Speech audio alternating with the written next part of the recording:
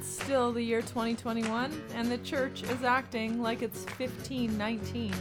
That's when the church had to deal with the bubonic plague. Almost 2 years into this pandemic, We're doing our best to help the church into a post-pandemic future. we are hybrid pastors for a church that doesn't know what to be. This is the Millennial Pastors Podcast.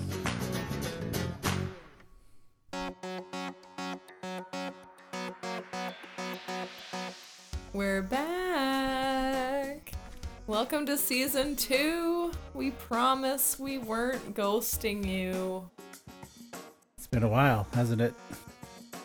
How long? Like, I can't even remember the last time we set up our podcast studio, which is like a setup. What would we call this? Like a traveling. It's a pop-up studio It's in a the pop-up basement. studio in our basement. Yeah, it's been since May, the beginning of May, when I remember we went to remote learning on May the 12th as the pandemic hit its peak third wave here in Manitoba.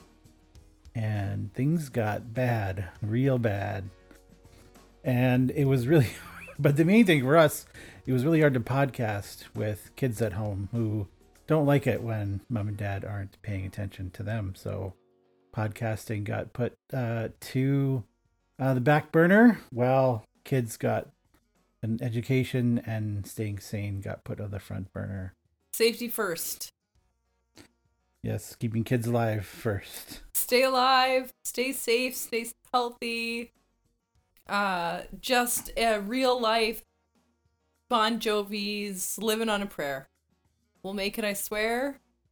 Halfway there. Here we go. Don't quote too much of that song, otherwise we'll have to pay royalties.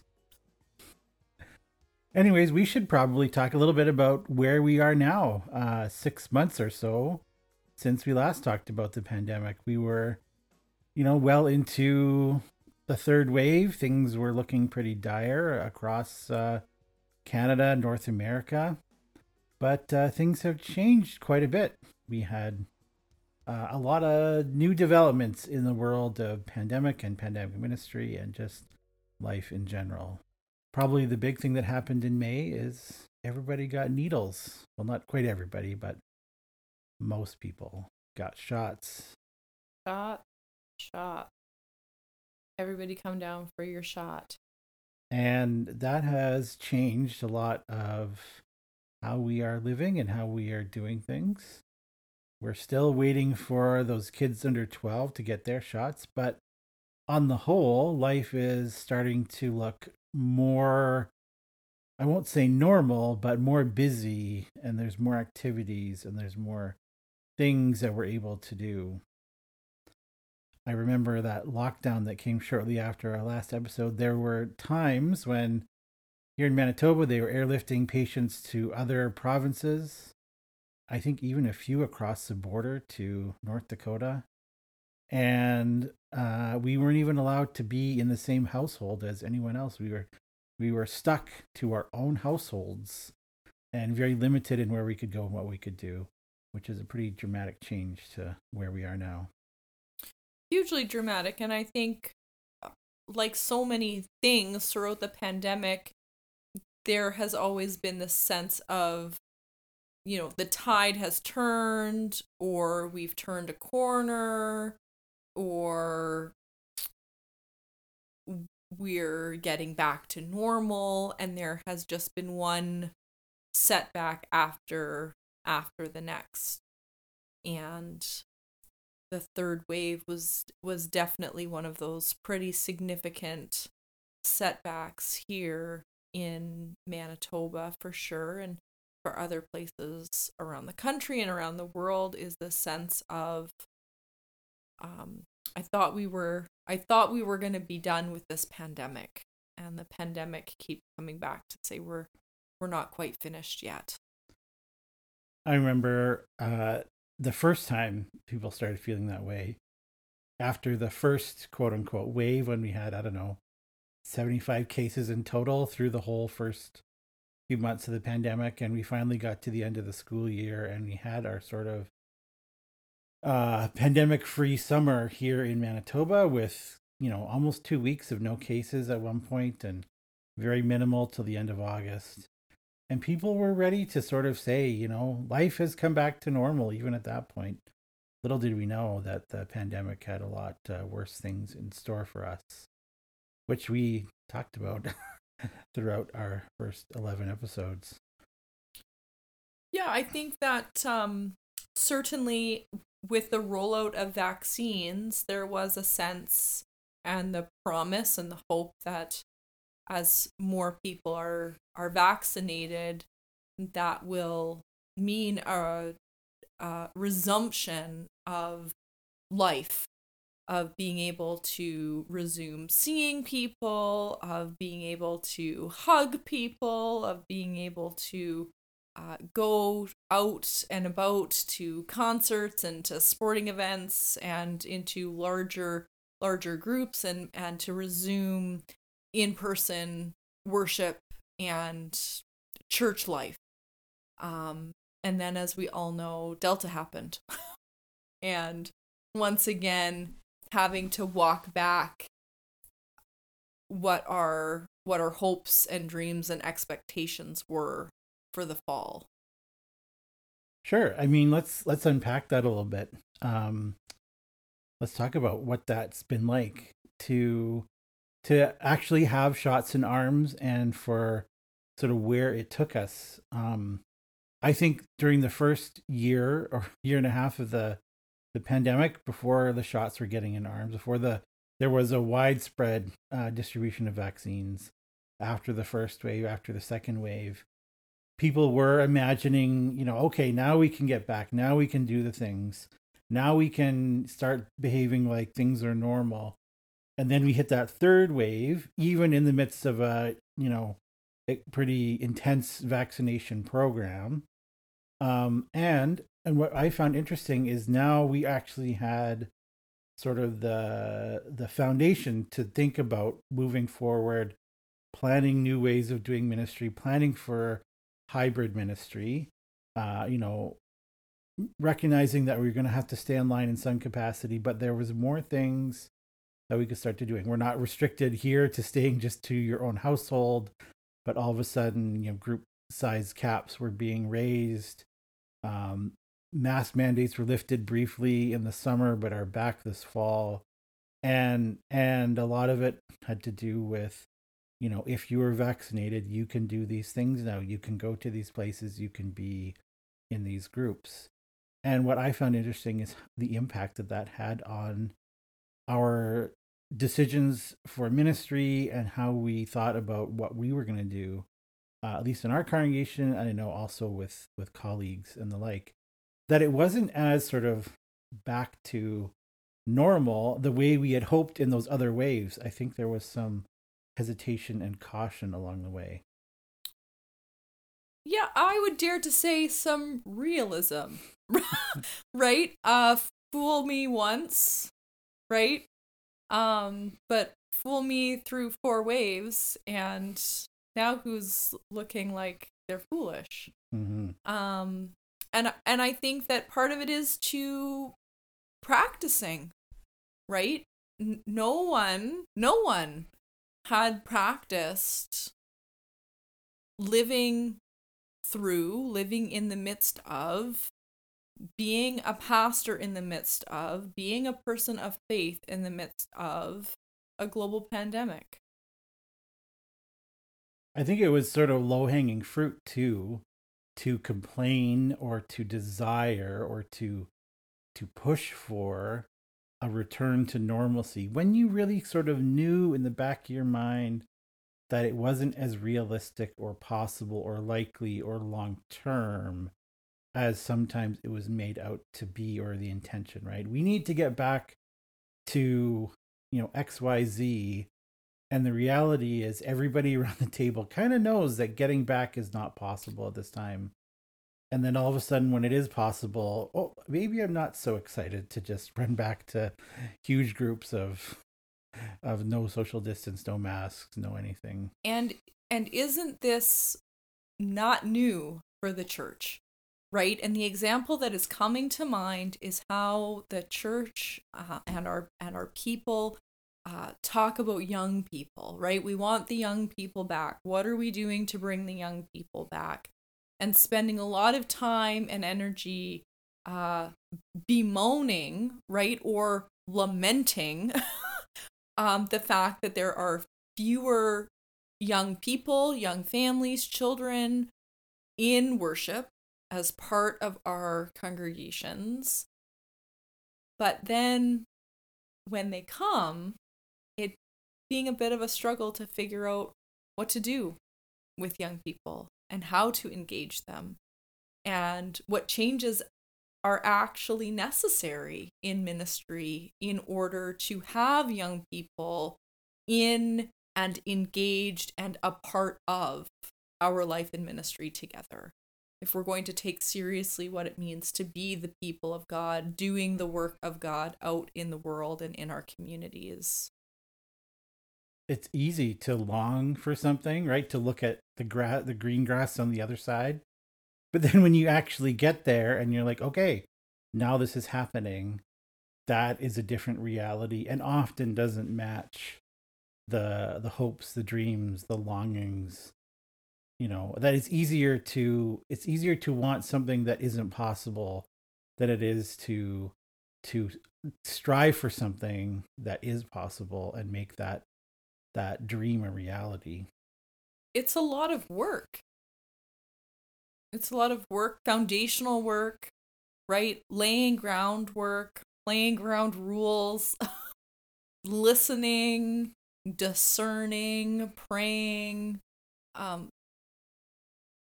not just getting in there, right? Not just moving to the action part of ministry, but the laying of the groundwork and evaluating why are we here? What are our needs? Who do we have, right? What are the resources that we have to work with? Exactly, right? And it's just not flipping a switch back on and everything goes back to the way it was. It's making a new thing happen. It's imagining a whole new way of being.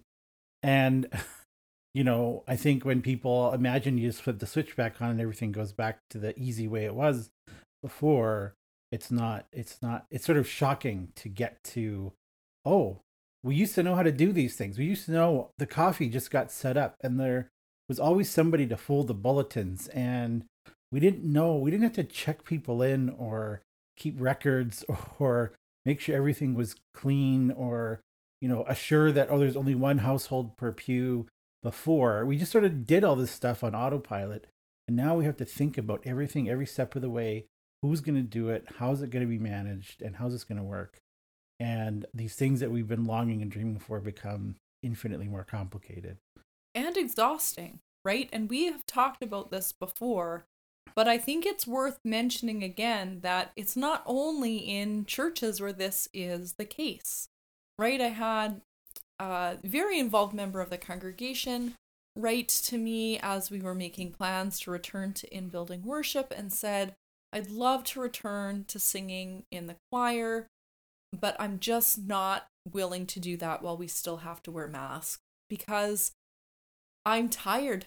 I'm tired of wearing a mask all the time. And it wasn't trying to convince us to not wear masks. It was just naming where they are at in their life, which I can absolutely understand, right? That you're wearing a mask 8 hours a day for your job, for the safety of the people that you're working with. Anytime you go out into public, you're wearing a mask, and it's not great. I continue to wear a mask while leading worship for the safety of our congregation, and it's hard. It is harder to preside. It is harder to preach. It is harder to sing with a mask on, right? Not impossible, but it is harder, right? It is a barrier. And so recognizing that we're doing these things not only in our life in community together as churches, but that those pieces are being navigated and negotiated in pretty much every single facet of our lives. And so of course there is an element of exhaustion that people are managing, and that people's capacity, which is another piece that we need to be aware of in our ministry and in our lives together, is what is our capacity? And that if people don't have the capacity, it's not necessarily a piece of people not wanting to or not desiring to do it, or not being willing to do it, but it just not being possible because of people's capacity or an organization's capacity at that moment in time. Oh, absolutely. People have been tired. People have been exhausted. I'm tired. And that's just such a common refrain among folks these days. And, I could hear it. The vaccination program was rolling out through May, June, July, August here in Manitoba for the most part. By the end of August, it was really getting down to like the last 10-15% of eligible folks. And so, the numbers of vaccines. But, in May, I think I went on one of the busiest days of the clinic, and we both did, to get our first doses. Sure. And what was interesting about that is, we could have started back to church not long after that. There was a lot of people vaccinated by that point. The numbers are going down, and the restrictions are being lifted ever so surely. But I remember, our congregation decided to stay online through the summer, and partly, a big part of that was still the pandemic situation. Part of it was I was going on holidays, and it was easier to have recorded services than in-person services. But I also think part of it was people were just getting, we'd gone from literally not being able to see people outside of our own household in person to being able to gather for church, and people were just not, I think we were not used to or ready for that level of freedom and gathering just quite yet. And it took a solid couple months, and we didn't make any plans for in-person worship until September, although it really could have been probably a couple months sooner. And there were churches out there that were starting to gather after the in-person gathering ban through May, June, that were right back to gathering by July. But I think it took a lot of us, took at least our folks, to really commit to, let's try this out. It took until September to be willing to try this out. And that seemed like about as fast as we could go. There was no going any quicker or faster, making it happen sooner. That was as fast as we could go as a community. Yeah, I think too, we had some pretty heavy restrictions until the end of June. And I think for a lot of people, having had made plans and then those plans being unable to happen because restrictions would change between making the plans and the plans actually coming to fruition, that and I was certainly in this group of people thinking, is it worth putting in the time and energy to make this happen as soon as possible, not knowing what the restrictions are going to be? Or do we save our energy and spend some time ensuring that we have the capacity that is needed, so that when the fall sort of start-up time comes. Now, part of this, I think, too, has to do with where we live. There is a very heavy cottage culture, and the city really clears out for the summer. And knowing that, too, right? Knowing that a number of people were saying, well, we're not going to be around for the summer, and you're not going to be around, Pastor, so is it worth it? Is it worth it to put this much time and energy when we don't know who's available? I'm not available, you're not available, and we don't know what the restrictions are going to be. Oh, absolutely. Although I do think part of it was that maybe that was a bit of an excuse, like our Manitoba sort of paring down summer when we pull back was a reason to say we're not ready. Like, instead of just, because I think, maybe people couldn't articulate it but I do think that, whether it was paring down for the summer, whether it was people being away, there was a part of it was like it was an easy way for us not to have to rush back to this thing that we had said for the previous 15 months that we're all gearing back for and waiting for with bated breath. All of a sudden it was possible in a way that it hadn't been before, and and we're like, oh, hold the phone, pull the reins, like we're not ready to Yeah. do that right away. I just, when I think back to it, I just think there's an interesting dynamic there, um, with how it sort of unfolded through the summer and where we are now.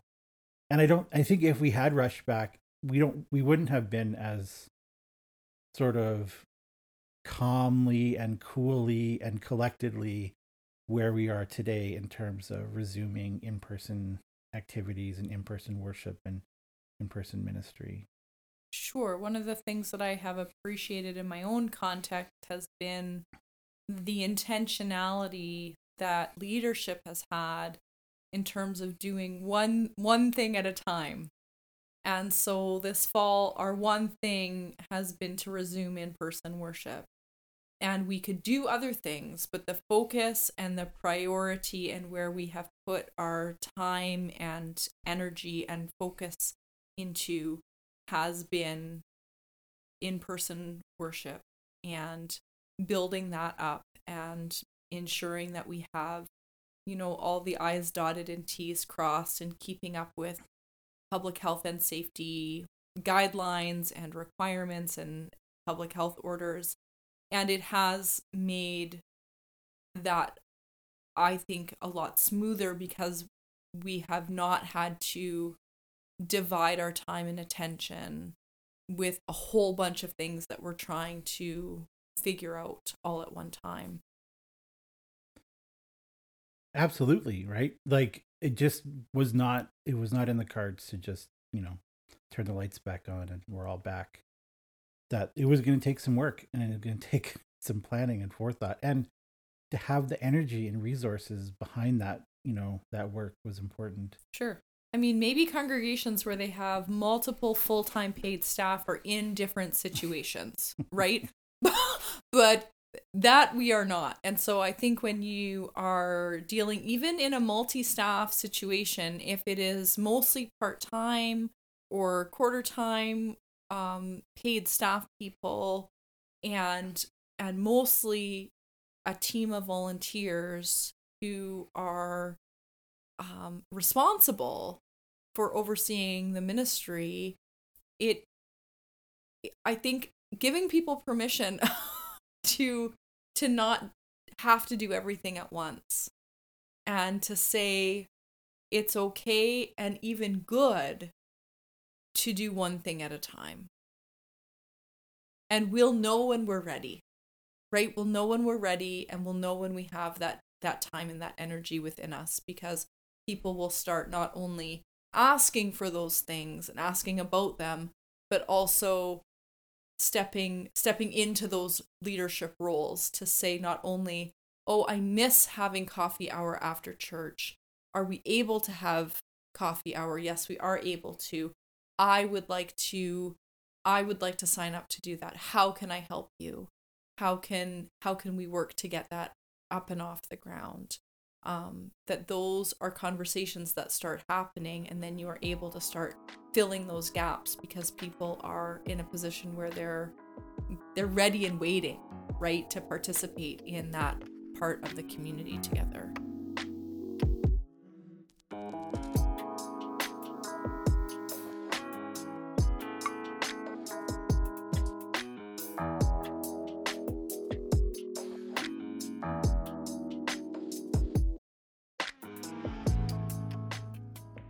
Right. And so before we talk about sort of maybe what it looks like to be back in person and some of the things that we're each doing, I do want to touch on one of the things that we predicted back in our last episode, which was, I think, a backlog of pastoral care needs. We had talked a little about that previously.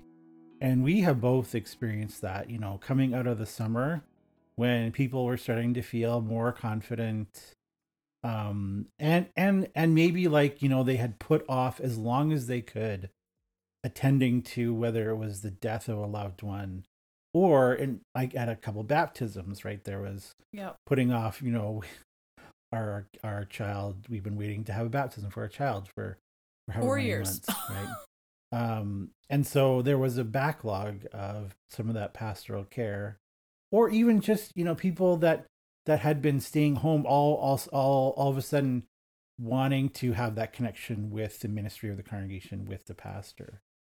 So there was a backlog that started for both of us sometime in August. Yes, we returned from vacation at the beginning of August, and I joked to some colleagues that August contained all of the regular ministry that would happen in 1 month, but then also this backlog of the whole time we were away on holidays and then some. And I think, too, also a backlog of people's grief and trauma, that people are starting to be able to recognize that what we are experiencing is not only not normal, but not something that's just going to pass us over. And we're going to just get over it. Right. I think that in lockdown, people were, even in a way, locking themselves down from feeling that grief, dealing with that trauma, right? You could almost push it outside of ourselves because we're just stuck at home, right? And so the world has stopped, at least emotionally, we could stop the world for a while, I think, for some people. But then once you start going out into the world and once you start seeing family and friends, you can't avoid those conversations about, oh, how are you doing? Since so and so died, how's your relatives? But also, like, whether it was a spouse, or whether it's a family gathering and that person's not there, right? Those things that we sort of could lock away in lockdown, all of a sudden we couldn't avoid anymore. And I really noticed it. I started to notice it this fall with a lot of folks who were starting to raise up and identify the need to have those moments when they could, um, sort of, come to peace with something, or sort of transition, right, to help them deal with and deal with their grief, and have that moment where they're sort of, passing it on to God, and doing the things that we would normally do as a part of a funeral, as a part of gathering with families and all those things in more normal times. Yeah, so two things come to mind. One, we're really awful about dealing with grief in healthy ways, right? Culturally. And the other thing is, most of us have not experienced this type of trauma before in our lives. We may have read about it. We may know others who have experienced this, type of trauma. But for so many people in our context and culture, this is new.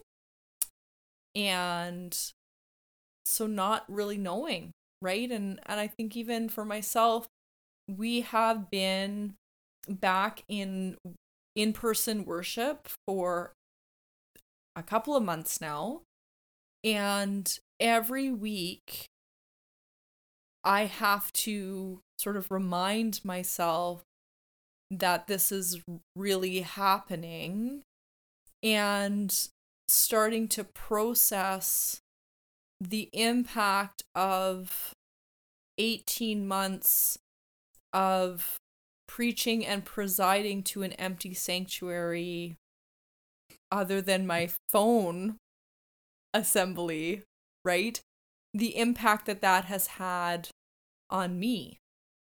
Because as we're doing the things that need to be done to be able to care for our people and the church at large, there's a sense of our own selves maybe being locked down or locked out to have to fully process what this has meant for us as leaders in the church. And that's not something that's just going to happen, at a week-long course, but is probably going to have to take some time and energy and years maybe to process what this really means for us.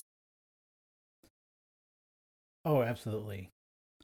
One of the places that I really saw the impact of people starting to process grief is we just had All Saints Sunday, of course, and we had talked about with our leaders that this was going to be a chance to uh, grieve together, maybe for the first time, a number of people from our community, from our congregation.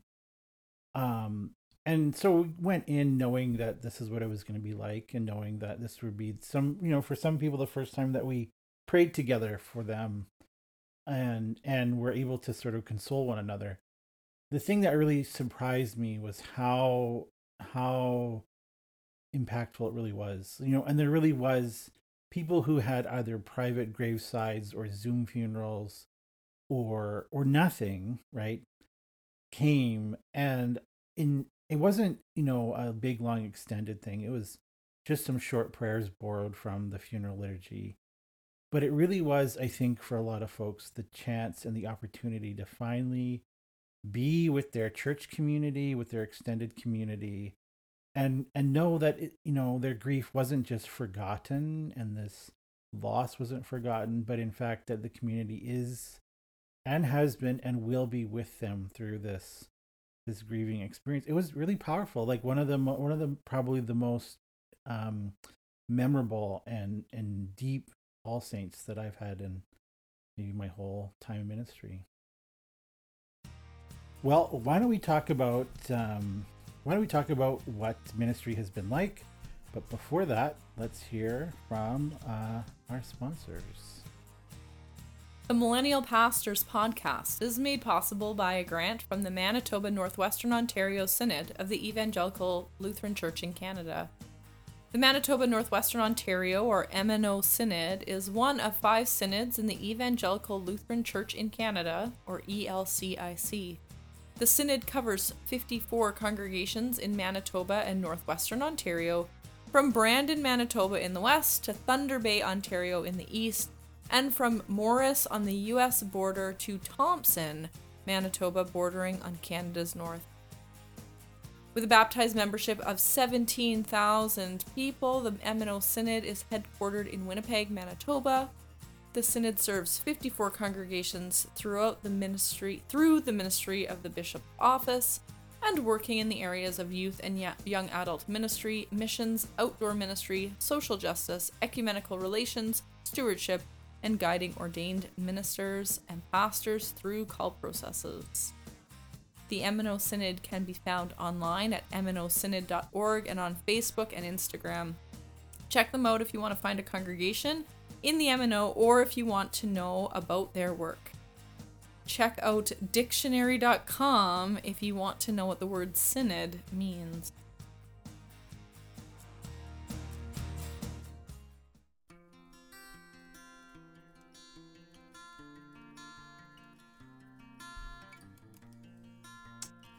Okay, welcome back. And so, why don't we talk a little bit about what we are both up to this fall with, a resumed in-person ministry and what that looks like. Sure, you get us started. So we started our in-person services on September the 12th, which was a nice post-Labor Day opportunity to begin worship, and I have to say it's been small but good. And we've found simple, relatively easy ways to mitigate sort of pandemic realities.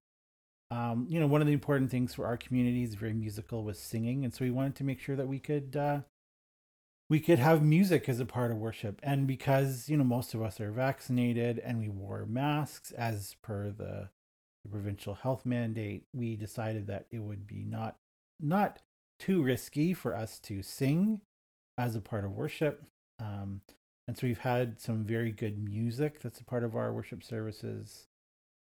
We have a big, large, tall sanctuary, and we haven't come close to, really any sort of capacity. And so we have the space in the room to have people there.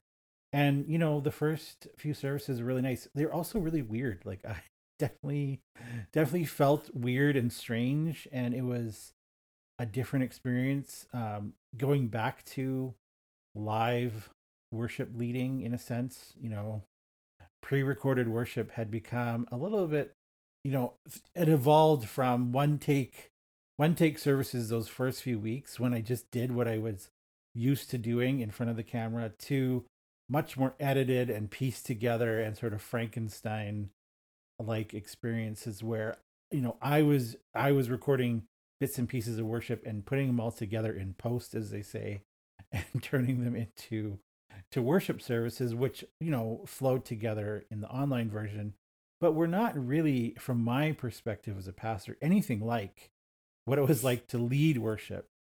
And so I have felt sort of that muscle memory starting to come back ever so slowly during the past number of weeks leading in person. But even then, there's still things to contend with. We do communion in sort of in a way that works. We have people bring their own elements, or have some prepackaged available, and we commune in the pews. And so instead of this time when everybody comes forward and this opportunity to sort of have that moment with everybody in worship, communion takes 30 seconds while people consume their elements, and then we move on. And so, that's different. Wearing a mask with a headset mic has been a challenge. And I take mine off while I'm speaking, and I'm 15 feet away, but I put it on to sing. And so it's sort of this game of taking it off and putting it on, and I have a big beard, so that gets in the way. And it's, there's complicated things, and things that even as the muscle memory for leading worship and doing that comes back, there's still pieces that remind me this is not normal and not what I have known for 12 years before that, but this is a new thing, and it's different and strange. Yeah, I would share in a lot of those sentiments. I have our congregation as well, where I serve, resumed in building worship on September the 12th as well, and we've had a consistent worshiping group that gathers in the building on Sunday mornings, as well as a consistent group of worshipers that continues to join us online for our live stream. And yeah, this idea of muscle memory and these pieces that we sort of adjusted and adapted to through the pandemic, and really realizing after after the fact how not normal it was, and also feeling a little inauthentic as we think of the liturgy as the work of the people. And there were people involved, but in these very piecemeal, choppy sort of ways of people sending different parts of the service in through the week and then editing it all together, and it working it working, but it not being the ideal. And I think the piece, apart from gathering in the building in person, that has been so meaningful for me, has been the interaction with people before and after worship. Even if it's just waving to somebody as they come in and they're getting checked in, at the welcome table when they come into worship. We have been going outside to greet people after worship, and it's getting colder in Manitoba. And so, but just this moment, this time to be able to say to people each week, hi, how are you? Thanks for being here. How was your week? How are you doing? Being able to joke with people. I had only been with the congregation for 10 weeks before we broke for in-person gatherings. So being able to feel like I'm picking up on getting to know people again has been really life-giving. and I think mutually life-giving in our congregation. Right. So it's not been sort of life as normal, but it's been really about finding a new thing, planning a new thing, becoming sort of a new way of doing ministry. Um, because it is sort of a fresh start for us, right? There is this newness to these things that we're doing, and even though they look similar, right, they carry with them sort of things of the past. They are new things that we're doing. Sure, it's not back to it's not life as we knew it maybe, but it's life-giving. It's incredibly life-giving, which mm, I don't know. Is it too much to say that for me that's actually more important than going back to normal, but to have something that is life-giving? No, I think that's important. I think that's incredibly important that we are doing something that gives life, right? Now, we've also maintained our online presence, which has been one of the other challenges, right? Is that I would have never in a million years pulled out my phone and checked it during the middle of a service. And yet, often what I do is pull out my phone while the reader's reading and play the live stream service on my phone, stick it up to my ear, and turn up the volume just enough so that I can hear that the sound is coming through, the picture's coming through. And that's just, I know it's sort of crazy. It's just You're my such own, a good and faithful pastor. I leave that to my live streaming team. it's just my own neuroses to deal with. But, like this another element to this that we haven't, it isn't just we're all back to in person worship. That in these past months, not only have we gotten used to worshiping online, but I've picked up people who couldn't come to in person because they live in different provinces or other Absolutely. countries. Sure. Yeah, and I think we're all experiencing that, and we're planning on talking about that in more detail later this season, about what that looks like, and what does it mean? What does it mean to resume in-person worship but still have an online presence? What does it mean to have these sort of two gathering places, right? One being inside the building and one being online, or a virtual gathering place. Yeah, it's been a mind trip in a way to talk about hybrid ministry. Well, knowing that we didn't know when it was going to happen or if it was going to come about, and then all of a sudden to doing hybrid ministry, and even I find myself, talking to the people on the live stream during the service, welcoming them to worship too, telling them pieces that they can do because they are still a part of this worshiping gathered community, right? Absolutely. They're the invisible heavenly saints that were there before. They are actively participating in the community in a known and tangible way. And so it's cool in that sense. Like you know, I actually often find it sort of comforting to think about, there's the people here, there's also the people who are worshiping with us from afar, and we are all part of one worshiping community. It's just a new, cool way to think about what it means to be church and what it means for us, as a congregation to be a worshiping community. And so I really like that piece of it. And I certainly don't think that it's going anywhere. It's here to stay for sure. Yeah.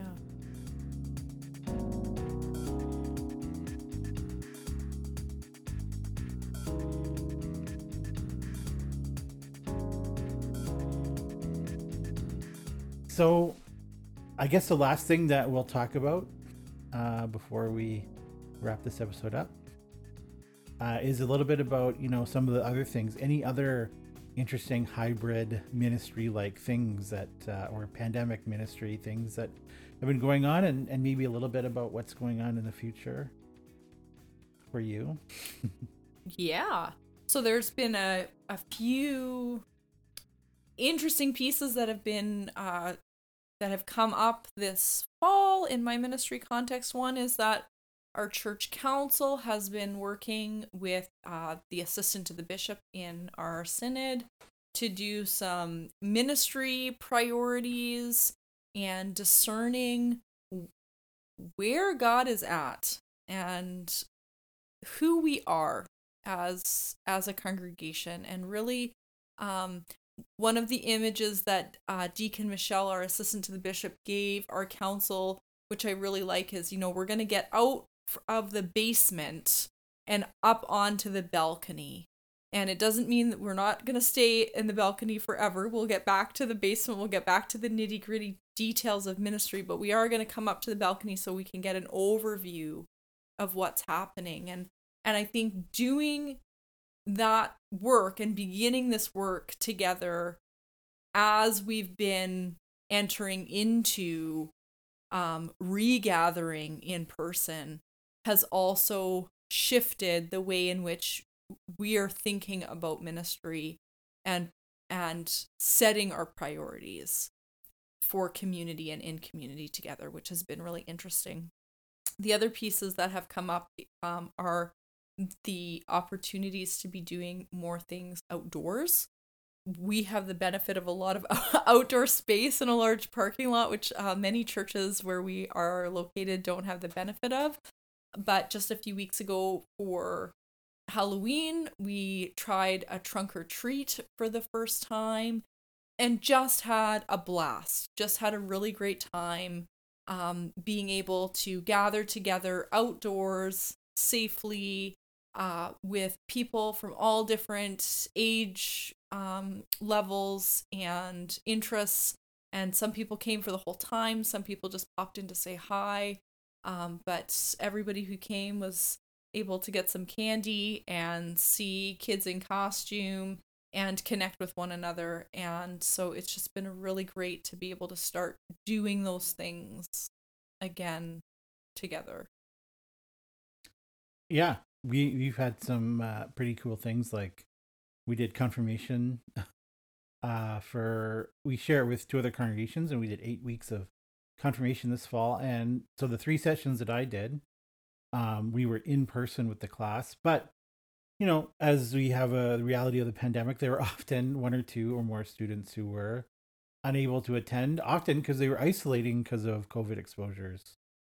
And so I just also Zoom recorded. So we had a hybrid in-person Zoom recording class or Zoom attending class, which was kind of a neat thing to think. It was actually really easy to include at least confirmation students who whether they are in person or on Zoom don't participate or ask questions.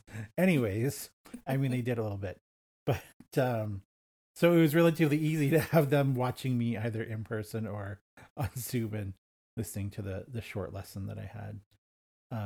And then we also started a care caller committee, is what we're calling it, at Sherwood Park. And so we have a group of about 10, a committee of about 10, calling every member or every household of the congregation once every 2 to 3 months. And, I thought this was a great idea before we had done it. And what has been really surprising about it is that the fruit it has yielded immediately. I have made connections because of that initial just friendly call from a member of the congregation just to check in, see how folks are doing, see if they know that in-person services have resumed, see if they're connected to the newsletter. I've been adding people to the newsletter. We have a baptism that's come from that. I've had several phone calls with folks, which is amazing levels of contact that a lot of these things would either not happen or they would take a long time to do that on my own to find those connections. And they would have required us to be in person because you can't make those connections when you're not chitty chatting with people on Sunday morning or connecting those other ways. And so it's been really great to have this way to connect with the congregation, and to be able to have those referrals and those places where I know, okay, so and so needs this, so and so should have a conversation, so and so wants to have a baptism, so and so wants to be part of the newsletter. And so it's been really good to have that bear fruit immediately. And we're going to start, our second round of of connections again in a little bit here, and I haven't even told the committee about how well it's been going so far. So I'm really excited for that ministry, and we have a couple of small groups that are meeting on Zoom again. And interestingly, none of this would have happened if it weren't for the pandemic. I think we would have been holding on to the old programs that we had been doing before. But now that we've been forced to be creative, there is an incredible amount of creativity in the congregation. And we've been we are far enough away from the other stuff that we had to let go before that people are ready for new things, because everything has been new for a whole year. And so this is the excitement of hybrid ministry, is there's a lot of opportunity baked into having to be creative and try new things. And so it's a very exciting time, I think, for the ministry of the church. I think it allows people the flexibility too, right? And the flexibility to try new things, the permission to try new things, and that it doesn't have to be forever. Exactly, right? That we are experimenting, and we know that it's not going to be forever because the pandemic has taught us not to plan for forever. Plan for 3 weeks. Plan until the public health orders are good up for renewal, right? And then assess and plan from there on.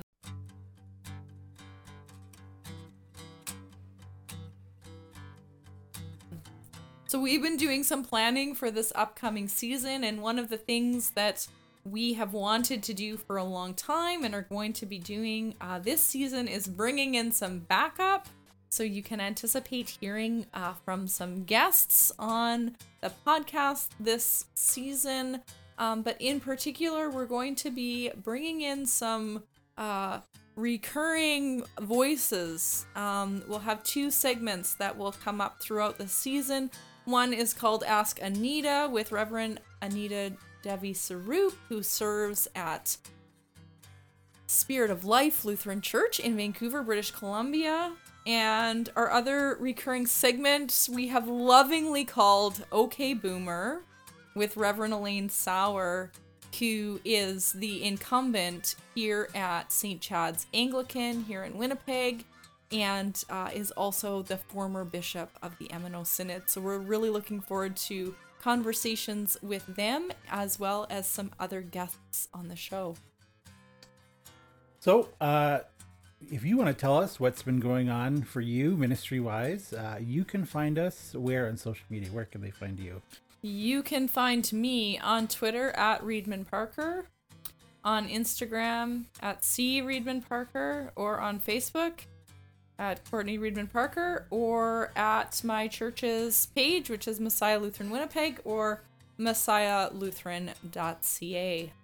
You can find me at Parker Eric on Twitter, at something or other on Instagram, or on the Millennial Pastor on Facebook, Sherwood Park Lutheran Church on Facebook, Eric Reedman Parker on Facebook, or the millennialpastor.net, where you can find the blog that inspired this podcast.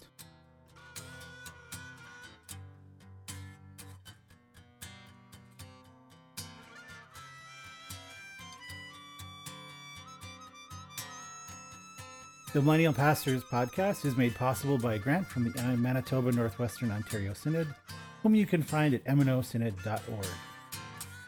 The Millennial Pastors podcast is written and produced by us, the Reverend Courtney Reedman Parker and the Reverend Eric Parker, with our theme song provided by Lutheran Outdoor Ministry in Alberta and the North.